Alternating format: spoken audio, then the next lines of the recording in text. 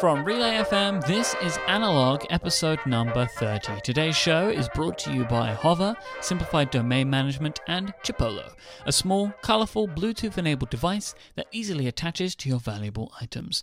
My name is Mike Hurley, and I am joined, as always, by the one and only Mr. Casey Liss. Hello, Mike. How are you, sir? I am very well, sir. How are you? I am doing quite well. It's always a good time when I'm talking to you. Analog. We record Analog on a different day now. I don't know if we mentioned this last week, but No, we now record on you're right. Tuesdays. So if you do listen live, you should know that. Yes, Tuesdays at 7 Eastern Time and some absurdly awful hour, which I believe is midnight in crazy British time. Yes, we now record at midnight on Wednesdays, General Mike time. Let's do some follow-up. Yes, I wanted to kind of collect all of the Velveeta follow-up into a statement. Okay. Overall, people seemed very sorry for me, but mainly people, even the same people that felt sorry for me for having eaten Velveeta, also agreed with you about the love and nostalgia for Velveeta. See, I didn't see a lot of feedback, and most of the feedback I saw was in some way pointing out how ridiculously disgusting Velveeta is, which hurt my heart a little bit, but it's cool, you guys. But yes, certainly I saw some that was pointing out that was almost cruel and unusual punishment to do to you, but I didn't see a lot. Did you get a lot? No, just Okay. that which I saw. Okay. Jason was initially very upset that we spoke about cheese, and then Yes. didn't mind when it was Velveeta. Yes, I actually did listen to Upgrade. It was a very good episode with Max Sparky, which was nice to have a guest on Upgrade. And for a moment, I was a little repentant that we had tried to steal the cheese vertical from him, but apparently that doesn't count. So instead, what I'm going to have to do is I'm going to have to ship you some Manchego and then see what he does. I don't think you should ship anything like that. I feel like that would be dangerous. Yeah, I don't ship. think that's a good idea. Especially you couldn't do it from the States if that's where it was going to come from, but it probably wouldn't come from there. No, I think, isn't it a Spanish cheese, I believe? I think that's right. Yeah, sure. It is very good. The funny thing is, so here's my dirty little secret.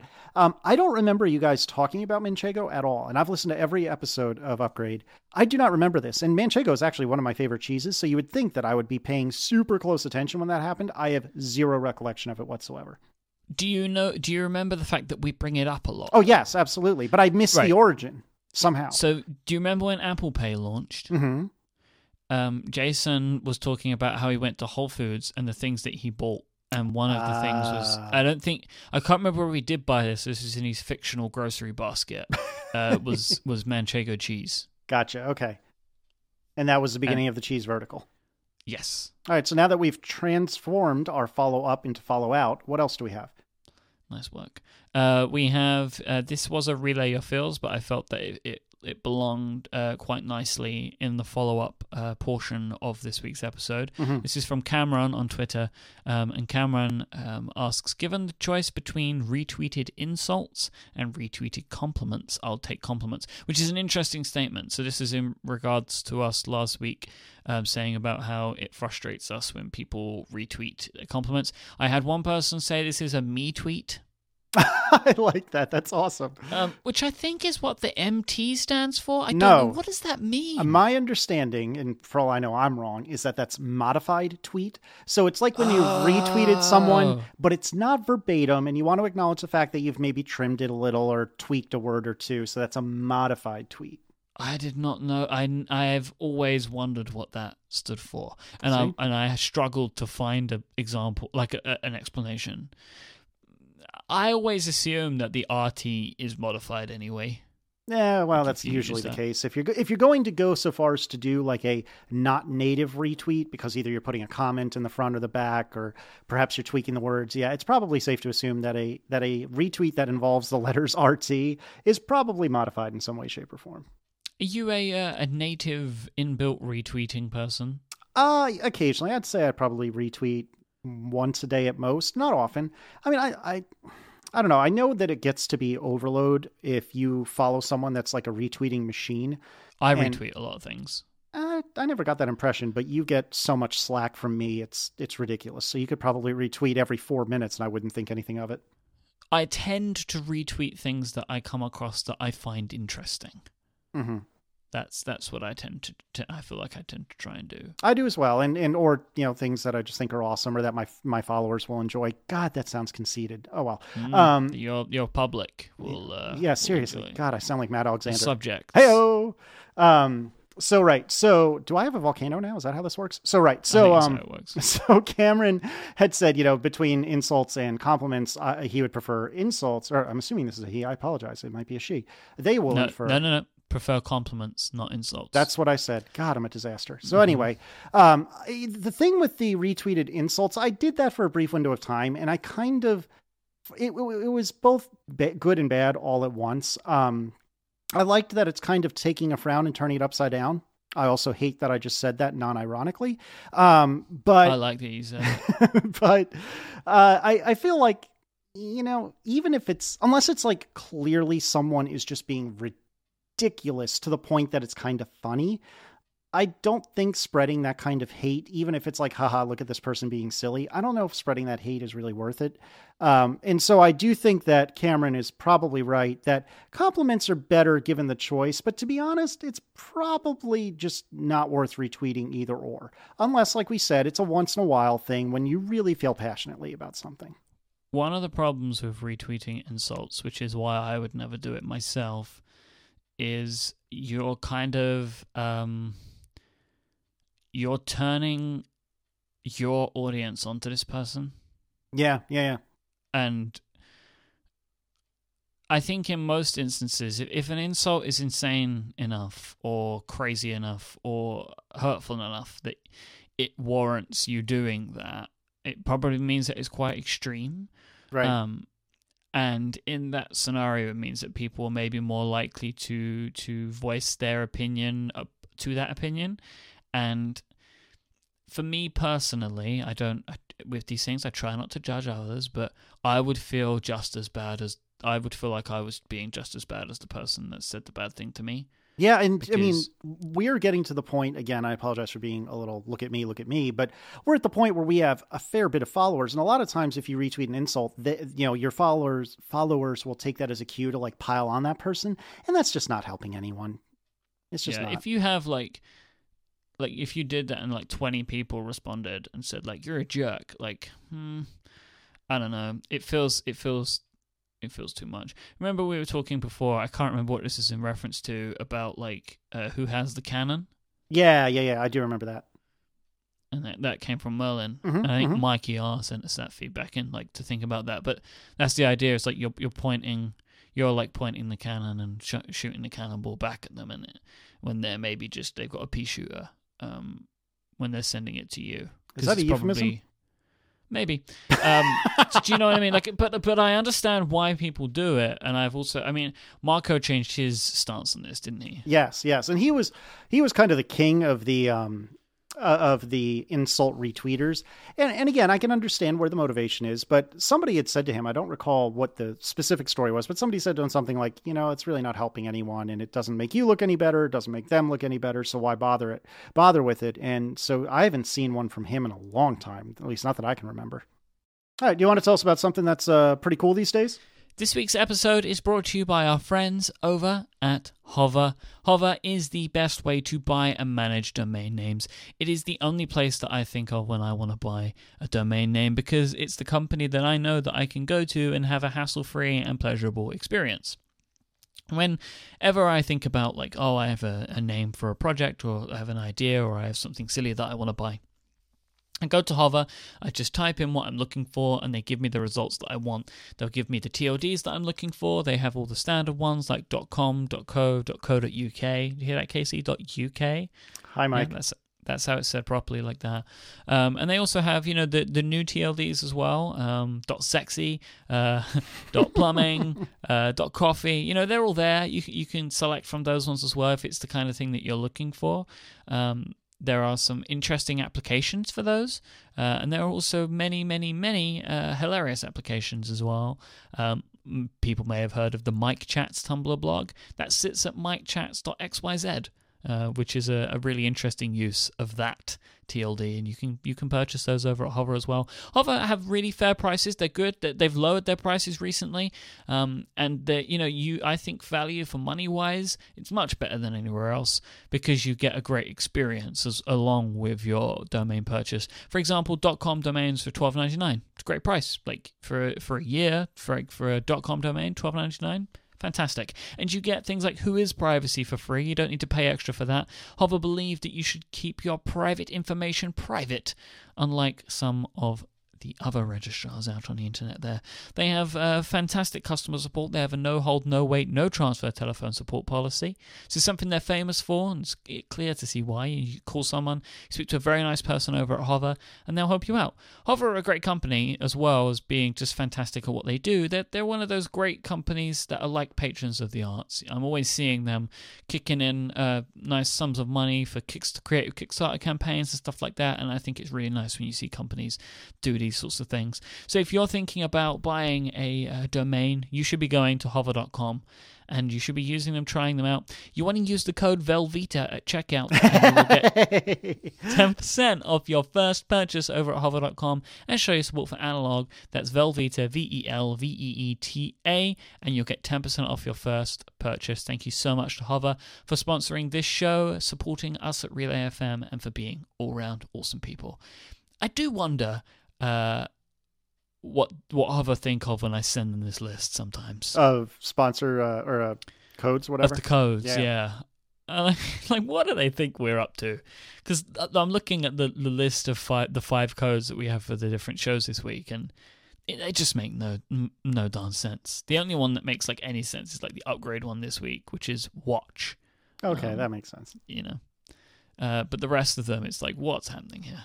I find that as someone who doesn't get involved with the sponsor process, I pretty much every time it's sprung on me, and as with most of my life, about half the time I'm the butt of the joke, which actually I find to be quite funny because I never expect it. So Velveeta is a great example. The next promo code would just be Casey. Actually, that might have been. That was once, wasn't it? No, I think it was the year of Casey, might have been. Something like that. Ah, yes. I don't know. Anyway, all right. So we have some Relay Your Feels this week? We do. We have a fine selection. Jonathan tweeted at us, and I'm going to ask this to you, Casey. Just curious if you've caught your Twitter white whale. Now, this is going back to maybe episode 1 or 2. It was early. We spoke about white whales, and like harpooning white whales, being like people on Twitter that you're a big fan of and you really want to follow you. And wondering if we caught our white whales. Casey, have you caught yours? Yes, actually. I was very excited about it. It was actually a little while ago now. So if you go cruising through my recent follower list, the people who followed me recently, you're probably not going to find it. It was certainly a while after we spoke about it, but also a while ago. So I will not be revealing the identity of this individual, be it a he or she. But the whale has been caught, and I haven't really come up with who my next white whale is, because I feel like it's kind of healthy to have someone that you aspire to impress. And that's what it comes down to for me, is I want this person to... I feel like a follow is that person saying, hey, your work isn't bad. I kind of dig it. And that's what I like about it. It's like a sign of respect. Exactly, like, exactly. Amongst peers, and things. I like it. It's, Precisely. It's like, I'm interested in you. Yep. I think you're an interesting person. Exactly. So yes, I did snare my white whale. How about you, sir? I snared one of the 2. I know which one you snared. Obviously, I'm not going to ask you to tell me, but I can't remember who the other one is. We'll have to talk about that later. You do know. Oh, I'm sure I do. I'm just drawing a blank. Okay. So yeah, I was able to ensnare one white whale. Excellent. Well, congratulations. So, thank you so much. Congratulations to you too, sir. Thank you. I'd like to thank the Academy. No, I'm just kidding. And anyway, so let's talk about what other Relay Your Feels do we have. Hunter tweeted in to ask, Declan improves your quality of life. Is it amazing how much it is amazing, they're saying, how much that children can do despite destroying sleep. But then asked, do you dread night yet? And one of the reasons I included this... I know why you included this. Casey tweeted, "I have met the devil, and he is the 4-month sleep regression." So first off, can you explain what that means? So I think I kind of understand, but not completely. And then reference to Hunter's question. Sure. So there's obviously a million different interpretations of when a baby might go through different phases and changes and so on and so forth. And everyone disagrees. Doctors disagree. Parents disagree. Everyone disagrees. But one of the few things that most people I've spoken with and read about seem to agree on is that at about 4 months old, which is about how old Declan is now, most babies tend to go through what's called a sleep regression, which is to say they may have been sleeping through the night like champs, and then all of a sudden they just kind of stop sleeping through the night and maybe even stop sleeping almost at all. And so that seems to happen at around 4 months is the first time. And from what I've read, and now I'm getting into shakier territory, and I am not a doctor, obviously, so this is just hearsay and rumor, but from what I've read, this is associated with a lot of neurological development. So maybe they have more senses or different senses, or they're more in tune with their senses than they had been in the past. And it's overwhelming, and they don't really know how to handle it. And so that tweet that I wrote was because it was either today or yesterday. I don't even remember because it's all blur. But yeah, it was because over the last 3 or 4 nights, particularly, Declan has been a terrible sleeper. He'll go down for a couple hours, wake up, he'll have to be rocked to sleep, down for an hour, up for an hour or two, down for 50 minutes, up, and it's just been on and off. And I don't do well when I don't have at least 6 hours of sleep. If I have less than 6 hours of sleep, I'm a pretty big jerk. If I have less than 4 hours of sleep, I'm basically intolerable. Poor Erin hasn't really slept since she was pregnant, because when you're pregnant, you get up and use the restroom every 5 minutes because you have a baby sitting on your bladder. And so for Erin, it's been pretty much exactly a year. In fact, just this morning, I believe it was, again, it's all blur, is the 1-year anniversary of us knowing we were pregnant. So for pretty much a year now, Erin has not been sleeping well. And here it is, I'm complaining about a night or two. But it has been difficult. But to come around to Hunter's actual question, do I dread the night? Well, right now I do, but I'm hoping it'll get better. But yes, Declan absolutely improves my quality of life. I always enjoyed coming home and seeing Erin's smiling face when I got in the door. But it's just different when you have your little baby there smiling at you. And, and just in the same way, a dog is a little bit different from that, or a cat, but all awesome in their own way. And, it's been really good. It's been really great. I'm really enjoying being a parent, except. Yeah. But other than that, it's been wonderful. So I assume it's something you probably don't really fully get used to. I do and I don't. It's funny because I promised myself, I had tried to convince myself that I would not become a coffee drinker as a result of being a parent. Now, admittedly, I'm only 4 months in. I have a long way to go. But I have not yet turned to coffee in order to continue to be awake. And it is not something you ever get used to, but eventually you just kind of get numb to it. I don't know. Okay. Yeah, I get it. The sting wears off a little bit. Okay, so we have Jim. Jim wrote in, I think you said you both drink beer. What are your favorite styles? Now, I am not too much of a beer drinker. I'm not really too much of an alcohol drinker, really, but I do have my favorites. So I thought we could maybe expand this a little bit, Casey, to talk about just in general our favorite tipples. What? Tipple? What? Okay, this is a Britishism that doesn't make sense to you. No. A tipple is just like an alcoholic beverage. So I would like to go first. Please.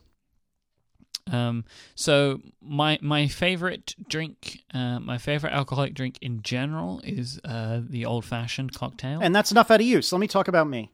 And I like to make that with one of the two. Obviously, I have my previous sponsor, but Studio Neat related paraphernalia, the Neat Ice Kit and the Simple Syrup Kit. They help me out greatly. Oh, I will. Now, if you'll permit me to quickly interrupt, the Neat Ice Kit I cannot endorse enough. They are a previous sponsor, if not of this show, then certainly of ATP, and they're personal friends of both of ours. But genuinely, hand on heart, the Neat Ice Kit is phenomenal. And if I had a use for the Simple Syrup Kit, I'm sure it's just as great. Yep.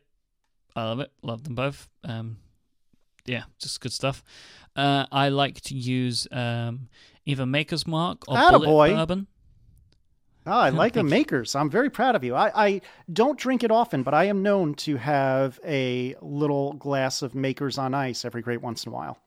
If you like Makers on ice, why an old fashioned? You just put some sugar in it and maybe a piece of orange peel. Like, maybe I don't know why you have such a problem with the old fashioned. So we've talked about this briefly, so I won't get into it too much. But suffice to say, I've had an old fashioned, I think 3 different times. I had one in San Francisco. I can't remember which bar I was in, but it doesn't really matter. But it was a nicer bar in San Francisco. And I had one in Charlottesville, which is a little town, a little west of here. And I feel like I've had it one other time. I can't remember when. And every time I just thought they were disgusting. And if it really is just a little bit of syrup and orange and Makers, then you're right. All of those constituent ingredients, I'm in. It sounds great. But for whatever reason, I've never enjoyed it. So maybe if we're both in San Francisco for WWDC, I'll have you take me to somewhere where you've pre-approved the old fashioned. We'll give it a shot. Yeah, okay. Now, I'm sorry, I kind of interrupted you earlier. What was the other one other than Makers? Bullet Bourbon. And is that spelled the way like a firearms bullet is? Bulleit. Oh, interesting. Is that genuinely asking, is that an American bourbon, a British bourbon, something else entirely? Only American. Oh, okay. I've not heard of it. Bourbon only comes from America. Well, I didn't know if it was like a champagne thing where, strictly speaking, it only comes from France, but everyone else has the same thing. You know what I mean? If there is bourbon elsewhere, I don't want it. Oh, fair enough. USA. Yeah, I mean, there are just certain ways that things are done, and I tend to like Kentucky bourbons. Like, it's just a thing for me. So I should apologize to everyone because the chat room is now having a freaking fit because I asked you if there was a British bourbon, and I recognize that was very ignorant of me, and I apologize to my mother country and to everyone listening to this show for making just a terrible transgression there. Yeah, people are really upset. Yeah, they are. As they should be, because it's whiskey here. But whiskey and yes. bourbon are not the same. Which one is which? They're like cousins. Because I thought bourbon is whiskey or vice versa, and one is not the other. It's like rectangles and squares. A square is a rectangle, but a rectangle is not a square. You're thinking of Scotch. Oh, is that right? Okay. Yeah. God, I'm a disaster. So yeah, I like that. They're my 2 favorites. I've also had Woodford Reserve, which I quite like. That's also very good. But Makers and Bullet are my favorites. I think Bullet might be my favorite. Having drank them at home. I like ciders. I tend to like fruity ciders, and I mean, when I say fruity, I mean not apple. So like other combinations. There is a Swedish brand that I quite like called Rekorderlig. Which is Rekorderlig, Rekorderlig. I'm going to put that in the show notes. The other ones are easy enough for you to Google, but this might be a problem. I do like those. They do some really interesting ones like strawberry and lime, for example. Oh, wow. I quite like. And these are, I'm doing major air quotes with my hands. These are beers. They're like fermented drinks that are kind of similar to a beer. Is that correct? Cider. So, like, I mean, to me, it's all like, does it come in a beer bottle looking thing? Yes. Okay. Yes. It's like, Casey, what is wrong with you with alcohol categorization? I'm just not doing it's well. like the liquid alcohol that you drink, right? It's Oh, that. Okay. Yeah. I thought you were talking about the solid stuff. Yep. The stuff that you chew, right? No, wait, is this like Velveeta alcohol consistency, or is this? I'm interested to see if and how much feedback we get about I'm this. going to get absolutely eviscerated, and I probably deserve it. I also like trying like new kind of crafty ciders if I see them in pubs and stuff. It's something that I like to do. There's another brand called Wild Wood with a Y, so WYLD Wood, and they make really great apple and pear cider, which is very nice. In regards to beer, I don't have a great affinity for beer. Beer tends to be something that I drink because it's what's offered, or there's nothing else. Like, you're in a scenario where it's like you get a free drink here and one of them's a beer. Mm-hmm. So you only drink the beer. But the only 2 beers that I would choose to have over other drinks are Camden Hells Lager, which is made in London. I've been to the brewery a couple of times. It's a very small brewery underneath a railway arch in London, in Camden. Well, it's kind of in Camden, the Camden Kentish Town area. I'm a big fan of their stuff, and also Brooklyn Lager. I also like Brooklyn Lager as well. As in our Brooklyn? As in yes. All right. No, it's the Brooklyn somewhere else. Hey, well, everything else in the Northeast is named after you guys. New York, New England, etc., etc., etc. Do you guys really serve beer at approximately room temperature or slightly cold? Is that really a thing? What are you talking about? Where did these opinions come from? That's genuinely an American understanding of Britain. I'm not trying to be funny. I'm not trying to troll you. Our understanding of Britain is killer accents, terrible teeth, warm beer. No, cold beer. Thank you. Oh, cool. What is wrong with Americans? Do you want that list alphabetically or numerically? So, Tito's vodka for you, right? And we move on? Is that how it works? Oh, stop it, you. Is there more than that? Oh, there's more than that. Okay. I really don't like beer. I hate beer. There are a couple of beers that I will drink. I do, when I go to WWDC, and generally have Heineken because I'm typically around Dalrymple at least for a moment. I do like a Schmittix, which I forget. I don't know if I pronounce that right. And B, I forget exactly how it's spelled. I believe that's Irish, I say with no confidence. I'll have that from time to time. If you'll permit me a small story, when Aaron and Marco and Tiff and I went to Germany and we went to Munich, I think it was Tiff had said to me, because they all know, I don't really care for beer. Tiff had said to me, you might like this thing called a shandy, or I believe they call it a Rusin over there, which is basically half lemonade, half beer. At this point, anyone who was listening to me and somehow putting up with me has now turned off the show. But nevertheless, they had said, oh, you probably would like a Rusin or a shandy, and you should give that a shot. And so we were at Hofbrauhaus, which is one of the big breweries in Munich. And the four of us ordered 4 beers. So they're a liter each. So we had 4 liters of beer come to the table. And myself and I believe Tiff ordered shandies or Rusins, and Marco and Aaron ordered whatever the standard beer is that Hofbrau serves. So the waiter comes back and, he speaks enough English to get by, but isn't particularly great with it. And that's perfectly reasonable because we're in Munich. And so he comes back with these 4 beers and he says, Rusin, and he starts handing them to Aaron and Tiff because the assumption was, well, only the girls will drink them. And so Aaron puts her hands up, like, oh, no, and starts pointing over at me. And he kind of cocks his head and has the furrowed brow and looks at her like, wait, what? And she is vehemently pointing, no. And then he looks over at me and he just shakes his head and hands me my beer. No. It was so bad. Oh, that's so bad. It was kind of deserved, but it was so bad. So anyway, but I do occasionally drink beer, but it is very rare. But my normal, I quote unquote every day, not that I literally drink every day, but my everyday drink is definitely Tito's vodka, which is out of Austin, Texas. I will have that on the rocks. Occasionally, if I'm feeling mildly fiddly, which is actually more often than not, I will use Neat Ice Kit to give me some beautiful crystal clear ice. And so it's on the rock rather than on the rocks. And then every great once in a while, if I'm feeling particularly fussy, I will make myself a martini. Generally speaking, that means I will take a martini shaker, put some ice in it, get the vermouth somewhere near the shaker. If I'm feeling really frisky, I'll use like a little spritzer and spritz one little, like not even a shot, but one little spritz of vermouth on the ice, then pour in my vodka and garnish with a twist of lemon and call it a day. If I'm out, I generally speaking will have a martini if I'm feeling even marginally fussy. And the only other thing I would like to bring up is that I used to be a tremendous Jack Daniel's fan. I used to drink that almost exclusively, sometimes straight, sometimes mixed with Diet Coke. Now everyone else has turned off the show.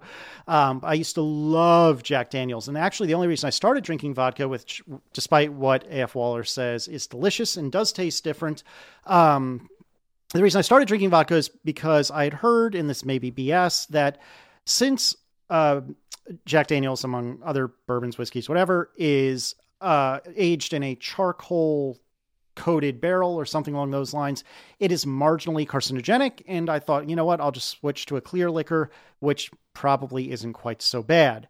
And I'd just like to say as a final note, so I've now offended everyone under the sun, I think gin is revolting and it tastes like grass. And that's all I have to say about that. I like honey Jack Daniels. I haven't tried that. That sounds just wrong to me, but somebody else said that in the chat. Honey Jack Daniels and lemonade is a very tasty beverage. I can understand that. That actually doesn't sound bad. All right, so now that I've completely ruined everyone's opinion of me, let's talk about something that's actually awesome. This week's episode is also brought to you by Chipolo. Have you ever lost your phone or keys and spent hours looking for them? Well, most of us have, but with new Bluetooth item finder technology, those days are over. And one of the leaders in Bluetooth item finders is Chipolo. Chipolo has some pretty cool and unique features that you will not find anywhere else. They're available in 9 fun colors, and Chipolo has a great shake and find feature as well. You just shake a Chipolo and your phone will start to ring, making finding it a breeze. Chipolo also has its own network that allows you to share it with others so you can track the same item. This is so much more than just attaching something to your keys and letting it find you. It also does the two-way thing that me and Casey were really surprised about last week. This is a really, really cool and awesome little feature. I'm very impressed with the way that these things look. They've got a nice little style to them. They've got some fun character. It's really awesome. They're expertly designed, loud enough that you can actually hear it, and they have replaceable batteries as well, so they don't just die eventually. You can just replace it yourself. You don't throw it out and get a new one.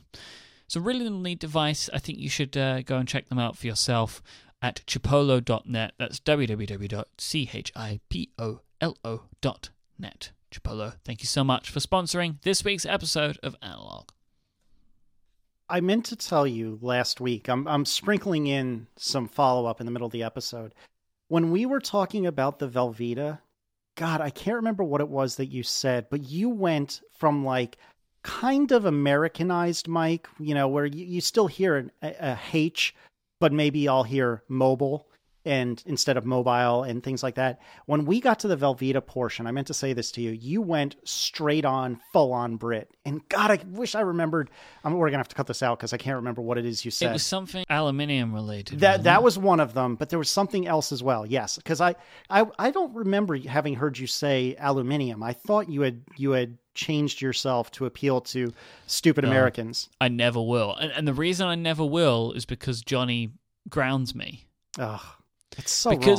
Because we hear the aluminum so frequently, but when we hear it, we tend to hear it in regards to Apple. So aluminium is always in there. Aluminium. I know that you could probably find clips of me saying aluminum, but that sounds strange to me as I say it. It feels like I've left letters out, which I have because aluminium is the correct thing. Okay, Casey. Mm-hmm. Here's one for you that I don't know if you'll know, but this came up in a conversation I was having with my family the other day. Mm-hmm. You know lieutenants? Mm-hmm. Now, we spell it the same here, but do you know how we pronounce that word? No, but I knew that there was a discrepancy, but for the life of me, I have no idea how you pronounce it. This is one of the ones that I think we are bat poop crazy, and I cannot understand this. So we spell it exactly the same, okay? Mm-hmm. All the U's and the E's and the I's. Apparently, you guys use a U in this word, which is very surprising to me. It is. I didn't even know that the U existed in the American language. We say lieutenant, lieutenant. What? Exactly. Makes no sense. Lieutenant. Yeah, that's not even in the realm of sane. It doesn't make any sense, does it? Like, there's not even there are no other, like, the word loo, right, exists. Right. So, are you familiar with the term loo day? No. Or taking a day in lieu? So it's like taking a day off work in lieu of working other times. So let's say, for example, you worked on a Saturday. Oh, okay. Mm-hmm. You may then take a day in lieu, which means that you would take the day in replacement of. Now, we say it spelled exactly the same as the way that the word lieutenant starts. We say that loo. We don't call it lef, but for some reason, lieutenants are called lieutenants. I'm sure there's a really good reason. I don't know what it is. but I find that one particularly crazy making. So did Tom Hanks have to dub all the Lieutenant Dans in Forrest Gump? No, because that would never happen for the Brits, although we would have to do it for Americans because that's just how the world works. That's not true. Love Actually is all straight up Britain. And Top Gear. Yeah, okay. I'm finally catching up on Top Gear. Oh my God, you're the worst. I haven't seen the Chile special. Oh my God, you're or so the far Argentine special behind. because it's off the iPlayer, so I'm going to have to buy it. We're going to have a chat after the show. I know. The BBC iPlayer has like a 30-day time limit or whatever. So I just got on there in time to see episode 1, and now I'm kind of going through. I'm sure I can buy it on iTunes or something like that. But, wow, that's true. I'm very much enjoying watching Top Gear again. It's a great show. It's a wonderful show. It's my favorite TV show, bar none. Oh, goodness. God, I was going to ask you something about a Britain-American translation, and it was really good, and I completely forgot what it was.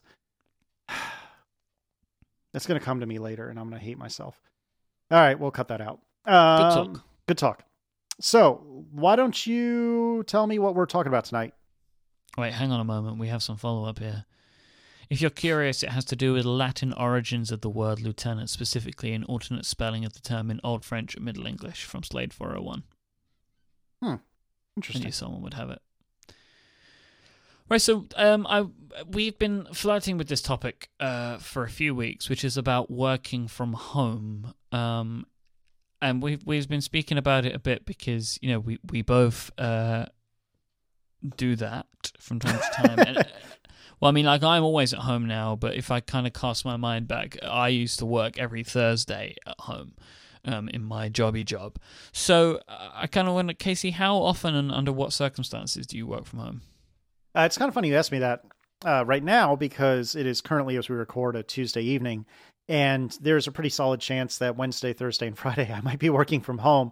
The reason being, in this particular instance, because my team, which is not very big, it's only 3 or 4 people, all of them are going to be out for one reason or another for the next few days, and so it seems silly for me to go in just for the heck of it. And also, you've been at home because of the snow as well recently. Periodically. I do that not necessarily because I have to. One thing I've learned, especially this winter, is that snow is relative. Did I already make this speech on the show?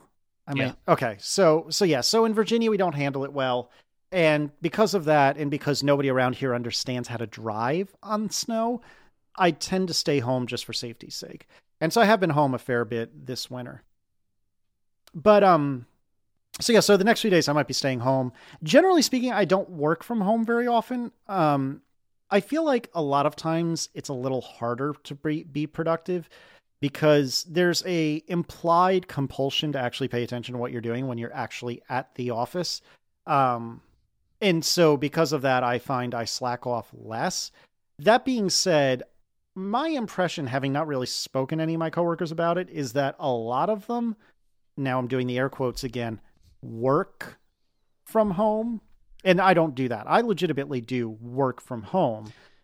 Now, some days I am on fire and I get 3 days worth of work done in one day at home. Other days, maybe it's half or 3/4 of what I would do in the office. It varies. I work from home not terribly often, in part because my commute is literally 10 minutes on a bad day. There have been times that I've caught the lights in the good sense and I've made it home in 4, maybe 5 minutes. It's enough that I really kind of need to take a car, especially since the roads between myself and the office are kind of big and don't have sidewalks. But if I was a little bit more in shape or that's what I was going to ask you. All right, I brought it around. I got to interrupt myself. Is it insulting to you when I say mate?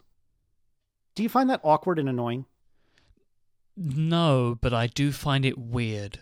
So this is a thing that I know that I do with people as well, though. So whenever somebody says mate to me, when they write it more than when they say it, I know that they're only doing it because that's how people know that I say it, or it's like it's the warm like way of saying these things to me. That's exactly why I do it. Yep. But like I say buddy to Americans. And one that I know that I do, if I ever talk to Jim Dalrymple, I say brother. Well, that makes sense because that's like he uses brother brother in the F word, but like commas. But that's the thing, right? It's like you would say mate to me in the same way that you would say brother to him, right? Because it's like the thing that makes you different. Right. But anyway, so it doesn't bother me, but I find it interesting to see. But I know that I do it. I think many people do it because you're just talking to people in the terms that make sense to them. Right. And I occasionally, like I was talking to Underscore earlier tonight, and you have to remember that his dad is British. It's either his mom or his dad, and I'm probably wrong. And he spent a lot of time here. Right. He went to school. Oh God, I get it wrong every time. At Oxford. Are you being serious? Thank God. I'm like 90% sure it's Oxford. I was going to say Cambridge. I get it wrong every time. He's going to kill me if he ever listens to this. Anyway. Well, I probably got it wrong now. In any case, wherever he went in the motherland in Britain, he spent a lot of time there. And so earlier today, I told him that he was probably chuffed about, I had assumed he was chuffed about his feature in Federico's feature about health and his cancer trip and all of that. And so I do that occasionally to Underscore as well. Even though if you talk to Underscore, he sounds American. He was brought up here. Excepting having spent some time in Britain when he was in university or what we would call college, he is as American as you get. But I still will throw things like that in there, and he still says some funny Britishisms in regular speech. Like he'll say "skive off," or if you listen to Developing Perspective, he'll often say "have a good weekend." Like it's not weekend, it's weekend. It's a 2-word thing almost. Which to me is very British. The thing with Underscore, when he says mate to me and things like that... It sounds real. Totally convinced. and it's not even so much that I know his background. Right. He sells it. It just sounds right. I'm so jealous. Like he's just convincing when he says it. Oh, I really hope that it was Oxford and not Cambridge. See, I always get it wrong. Every time I get it wrong. Can you just check with him before the end of the show? I will do my best. Because I would feel terrible if I got it wrong. Every time I get it wrong. And every time I try so hard to get it right. And every time I'm wrong. The problem with Underscore is it's impossible to Google any information about him. Yeah, not a lie. It's just impossible. David Smith. It's impossible. All right. I am sending him an iMessage as we speak. So anyway, I totally interrupted myself. I apologize. So we were talking about working from home. And yes. And in summary, I generally do work when I am working from home. Every great once in a while, I might slack off a smidge here and there, but I can look at myself in the mirror at the end of the day and say, yes, I put in a day's worth of work, and I can feel genuine and honest about that.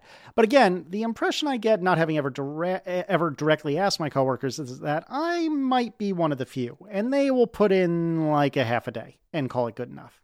Now, how do you treat working from home, or how did you treat working from home when you worked for the bank? It doesn't matter anymore. I can say it.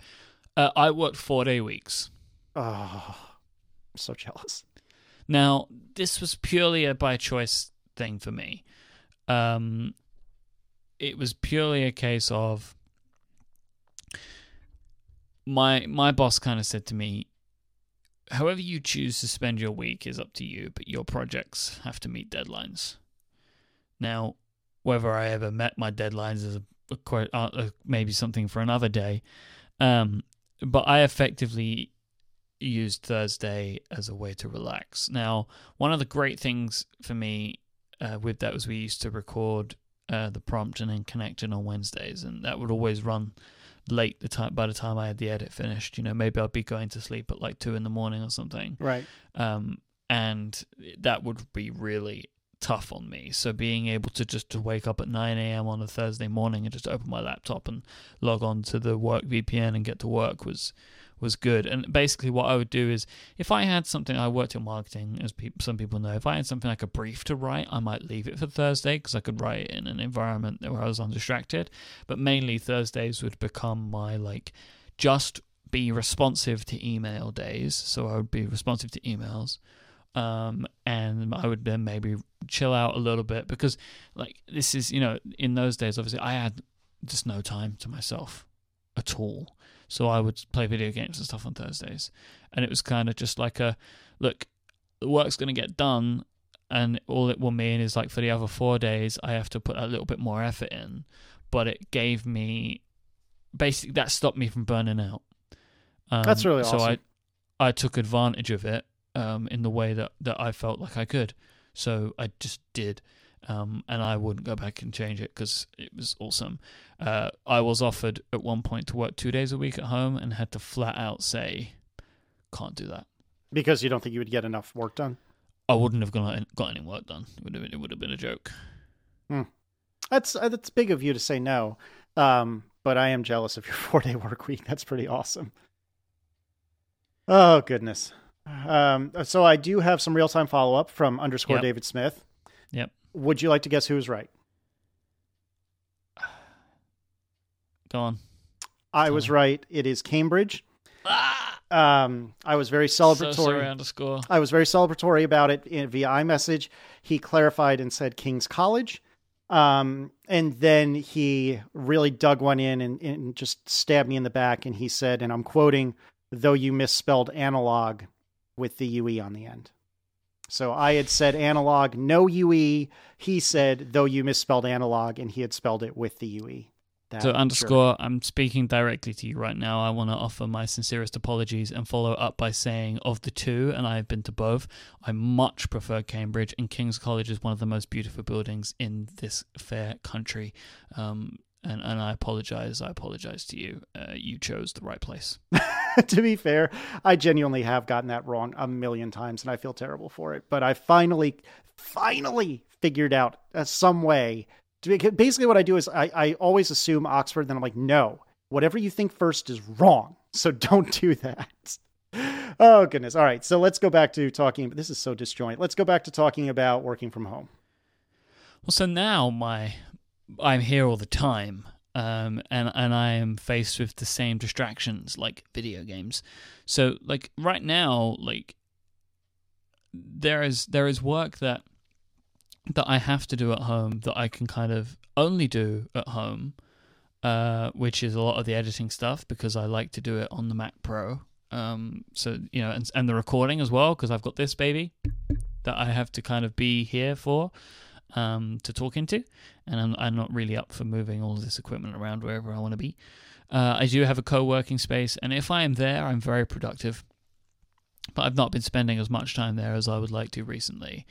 And I'm still trying to get myself into a real strict schedule.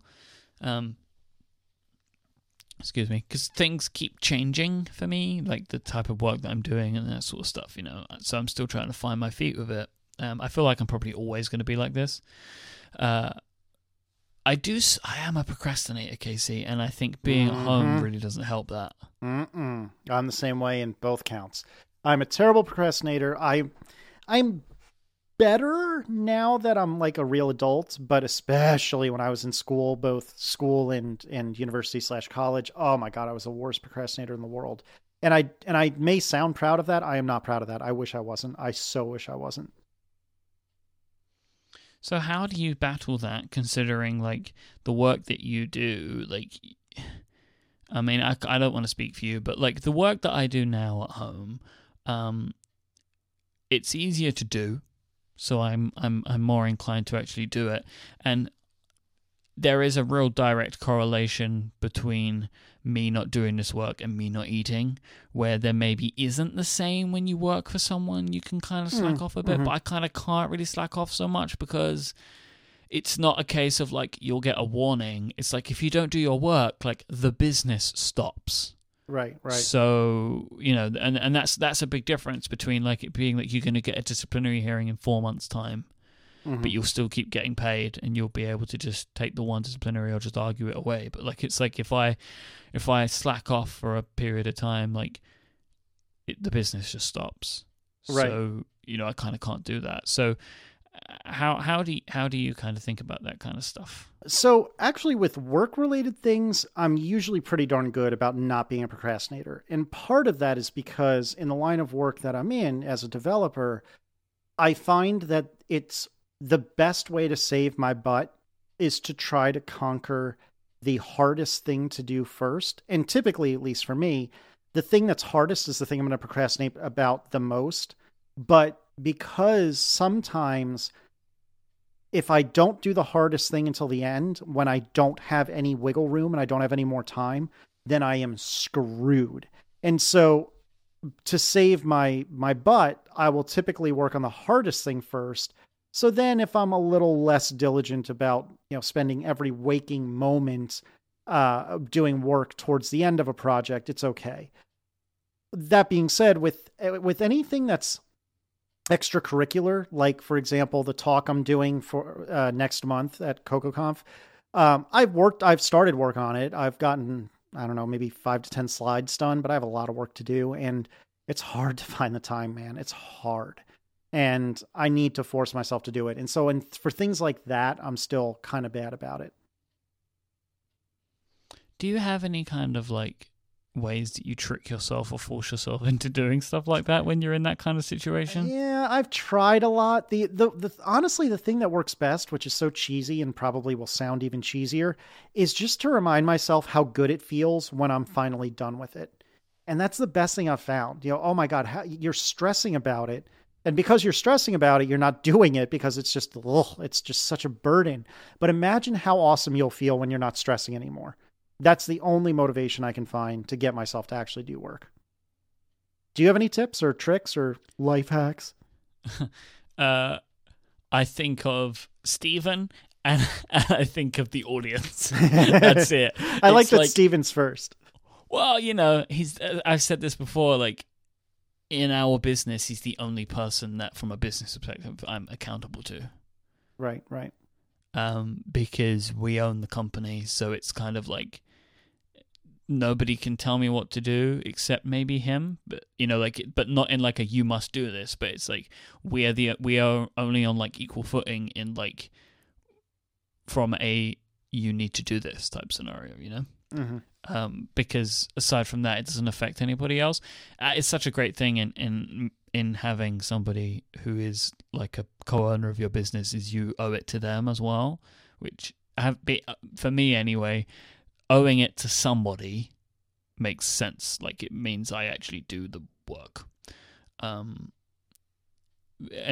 that really helps me. But the other thing is, look, fundamentally, I love doing what I'm doing, and that really helps. But sometimes there are projects that are hard to do, and when something's really hard to do, at least for me, my brain is it would be so much nicer if you just did something else right now. Mm-hmm. And it's something I've been struggling with Inquisitive because it's so hard. And it is such a slog to get through some of the points of it. And you kind of, for me anyway, at least with this project, is I have to be really it only becomes fun once I'm in it. But getting into that point, say assembling the episodes, mm-hmm. It becomes fun 20 minutes, 30 minutes into actually starting the work. But those first 20 to 30 minutes are really hard because it's creative, and sometimes I feel like I have writer's block with it, and I'm I don't know what to do to progress the show, and then it isn't until I lock into that one part and then everything else falls into place. So it's when you're starting with that, it's yeah, it can be difficult. And for me, when I was doing the job stuff, it kind of got to 11 a.m. and if I hadn't been productive at all, I wasn't going to be productive all day. Even at work or only when you're at home? When I was at home. Okay, gotcha. Yeah, it must be also a little bit harder when you have legitimate reasons for doing something that people would call slacking off. For example, playing a video game for virtual. That's, I'll work on Inquisitive later. I've got to play, video game for virtual that I'm recording today, tomorrow, whatever. That's got to be really hard. Yeah. Because there's this thing. It's well, I have to put 12 hours into Zelda because otherwise how can I talk about it? Yep. And that is one of the reasons that me and Federico actually do that show. To force yourself to slack off? to actually give ourselves a real reason to enjoy video No, games. I'm messing with you. That makes sense. I mean, I know it's a joke, but it is kind of serious as well, because Fair enough. we need it. Sometimes in the same instance, I can also work too much. And I do this. I mean, I wake up at maybe 9, 8:30, 9 a.m., and I'm kind of just pootling about, and I don't really start real work until maybe 11. But up until that point, I'm doing email, reading Twitter, checking blogs and stuff. So I'm it's work 0.5, It's tangentially related stuff, except for the email, which is completely related.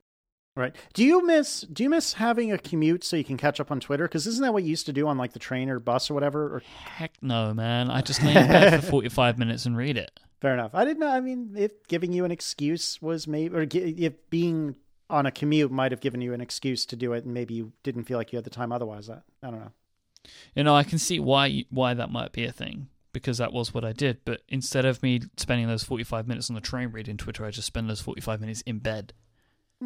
Seems reasonable. And then after those 45 minutes, I wake up and make breakfast. Nice. And what time is Velveeta time? 12 and nether. Jerk. All right. What else about working from home? What else did you have to think about? I wanted to talk about working environments, but I don't want to talk about it today now. Okay. Because I think I'm going to change mine, and I want to talk about that when I've done it. Okay. All right. Anything else then, or we just want to call it a night? I think I'm good to call it a show. If you want to support our sponsors for this week's episode, you should do that. Thanks so much to Chipolo and Hover for helping us out. If you want to find the show notes for this week, go to relay.fm/analog/30 and you'll be able to find those. What else can you do? Oh, you can follow us on Twitter. Casey is at CaseyLiss, CaseyLiss. That's CaseyLiss on Twitter, and if you add a .com on the end of that, you can go to Casey's website. I am iMyke, IMYKE, and I'm the host of many shows on Relay FM, which this show is a part of. You can find out more about the stuff that we do over at relay.fm. Thank you so much for listening to this week's episode. We could not do this show without you listening, so please continue to listen. Yay! And we'll be back next time. Say goodbye, Casey Liss. I'll see you later, Mike.